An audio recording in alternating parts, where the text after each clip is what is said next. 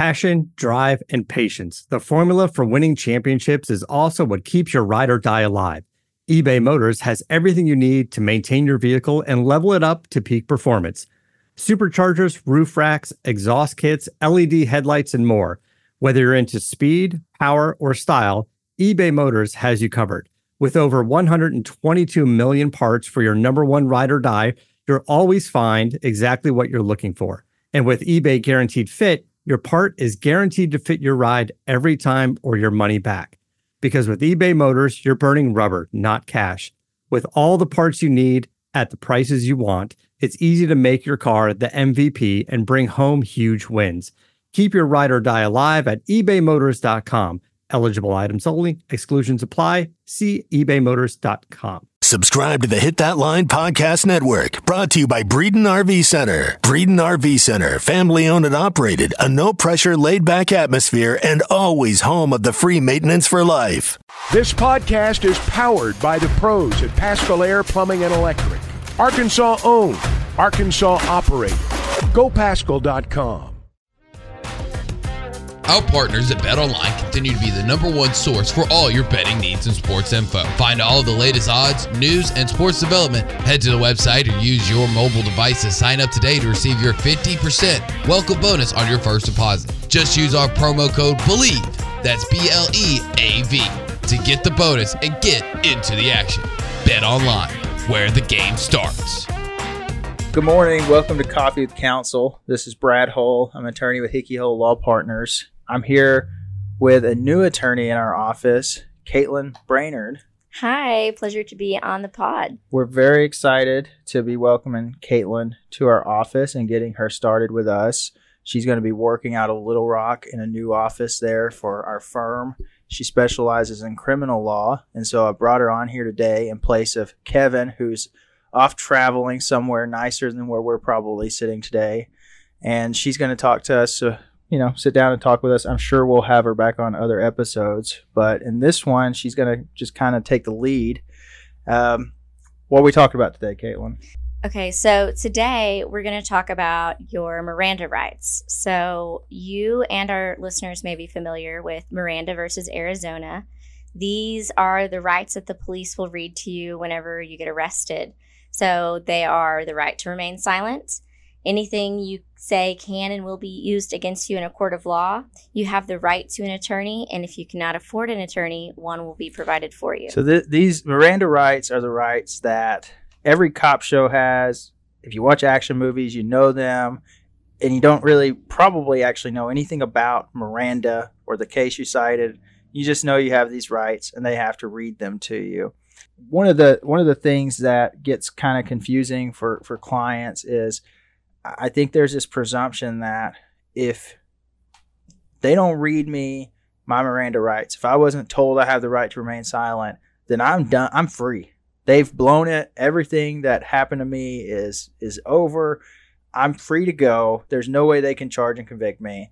And it's not that simple, right? It's not that simple. No.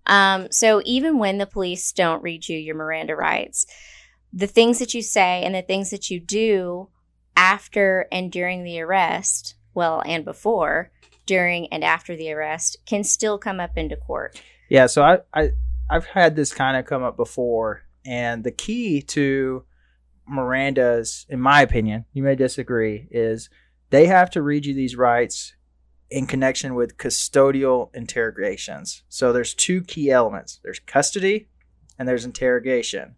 Right. So whenever you get pulled over by a police officer, if you're driving on the side of the road, the blue lights come on behind you, you pull over.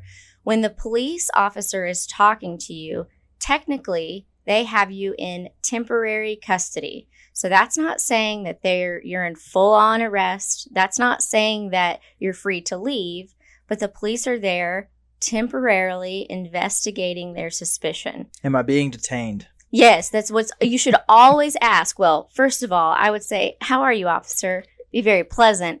But then the next question is, if you're not sure if you're free to go, you look at your officer and you say, officer, am I being detained? And then from there, if the answer is no, say, thank you, have a great day, and then politely drive away. But if the answer is yes, the next words out of your mouth really need to be, I am invoking my Fifth Amendment right to silence, and I would like to speak to my attorney. Particularly if you have something that you may be wanting to hide from those officers. Or maybe not hide, but definitely don't want them to know about, you know? Spoken like a true criminal defense attorney there. Well, what the rights that you're invoking, you're talking about, those are the Fifth and Sixth Amendment. It's your right to remain silent, which is a right not to incriminate yourself. That's where it comes from. And then the Sixth Amendment is your right to an attorney. So, actually, Did I switch them? Fifth, they're both Fifth Amendment. Oh, okay. Because it's pre-trial. Sixth is when you go to trial. So you're good. But we can talk about Fifth and Sixth. So your right to remain silent and your right to an attorney both come from the Fifth Amendment. And this is a little different because you also have a Sixth Amendment right to counsel as well. But the Fifth Amendment applies to your pre-trial rights. So you have your right to remain silent and to not incriminate yourself with the words or actions that you may take or say. And then your right to counsel attaches so that the police cannot come and talk to you, cannot come and elicit information from you, but so that you can have an attorney present. Now, when you go to the judge for your first appearance, then you have another right to counsel, which is your Sixth Amendment right to counsel. But that's a whole probably issue for another podcast. And the thing that my bad constitutional law got us off track was the interrogation aspect of it is also important. Just because you're in custody doesn't mean your rights are necessarily invoked under Miranda. If you're in custody and you're just back there just shouting everything you want to shout, nobody's asking you any questions, you've just decided you're going to have a stream of consciousness and saying anything you want to say. I had a client one time that was just, for no good reason, talking about how much drugs were in the car, like to the gram. And that's can be admissible. There's no interrogation going on. You're not being asked a bunch of questions. You're just volunteering information. Miranda's not necessarily going to protect those statements every time. Right. They really mean what they say when they're talking about anything and everything can be used against you.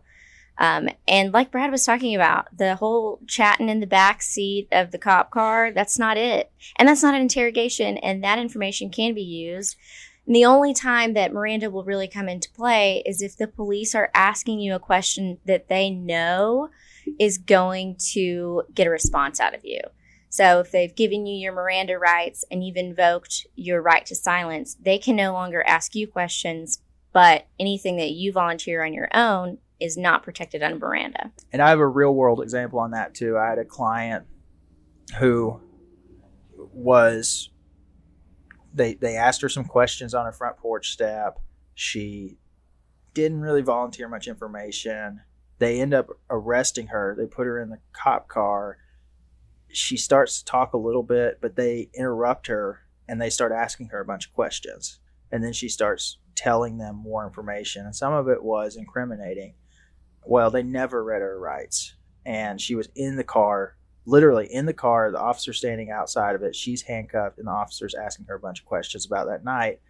And she was able to get very lucky with what we were able to get done on her case, because when I told the prosecutor, hey, watch the tape, they never read her rights, I could just tell his shoulders kind of slumped. And he's like, oh my gosh, you got to be kidding me. And he asked the officer, and she admitted she never read her the rights. And we got a pretty good deal that day. But that's the difference. If she had just been there talking and talking and talking, those statements still could have came in. But the officer started asking the questions. At that point, it became a custodial interrogation. She had never been read her rights, and it's excluded. And that's the result of it. We haven't really talked about that, but there is an exclusionary rule where if you have something in violation of Miranda, it's excluded. And then you can get into the kind of the fruit of the poisonous tree aspect to see what all came from that and exclude other things. But that's where you get the relief from it. And even that doesn't necessarily throw out your case. Right. Yeah. So, I mean, a lot of times the information that the police are getting from you during that initial contact or during their initial interrogation of you is sort of just confirmation of what they've got suspicion of anyway. And yes, a lot of times in the criminal cases, the admissions that people make in, I guess against their better judgment when it comes to Miranda, those are really great building blocks for the prosecutor to build on top of and for the police to be able to build their case.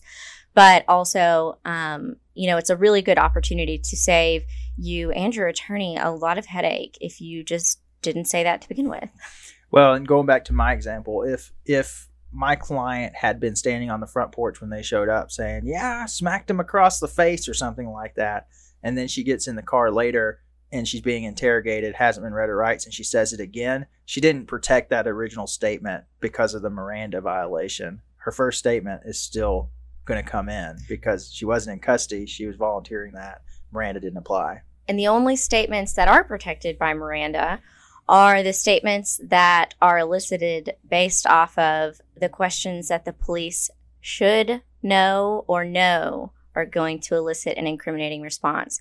So truly, you never know when your responses are going to be used. Okay, so now I'm going to shift just a little bit to finish this up. Usually Kevin and I talk about something sports related or something that I've just found funny and I'm trying to make him laugh. This is the part of the podcast where I suspect if anybody's out there listening, they just don't care, but we do it anyway because I like to try to have fun with this. So I'm going to do a brand new segment, which is also becoming a running joke almost because I have new segments almost every show. Just to get to know Caitlin a little better, I am stealing this from, I'm sure it's been done many, many times, but we're going to play a little game of this or that. Oh, okay. I've never played it before. So I've got 4 different questions. I'm going to give you 2 options on each one. You're going to tell me which you prefer. Okay. Okay.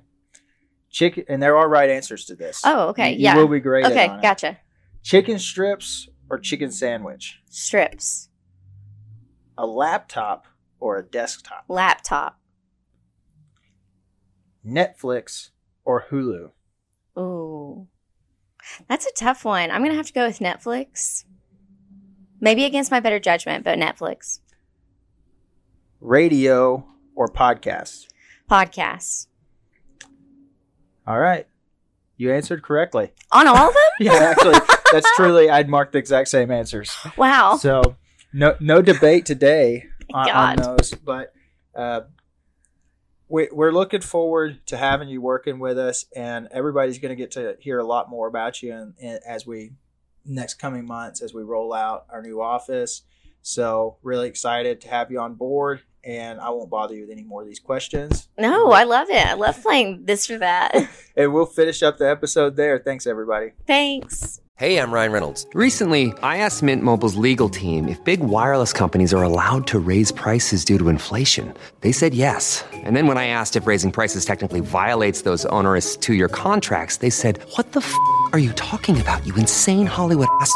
So to recap, we're cutting the price of Mint Unlimited from $30 a month to just $15 a month. Give it a try at mintmobile.com/switch. $45 up front for 3 months plus taxes and fees. Promo rate for new customers for limited time. Unlimited more than 40 gigabytes per month. Slows full terms at mintmobile.com. This podcast has been presented by BetOnline. This podcast is an exclusive property of Pearson Broadcasting. It may not be copied, reproduced, modified, published, uploaded, reposted, transmitted, or distributed in any way without Pearson Broadcasting's prior written consent. Thank you for listening to Believe.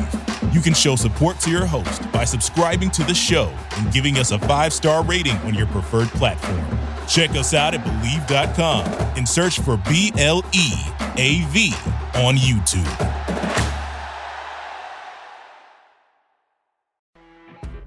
You know when you're listening to a true crime story that has an unbelievable plot twist that makes you stop in your tracks? That's what our podcast, People Are the Worst, brings you with each episode. I'm Rachel. And I'm Rebecca. We're identical twins who love true crime cases that make you say, didn't see that coming, and we hate the people responsible for them. Listen to People Are the Worst now on Apple, Spotify, or wherever you get your podcasts.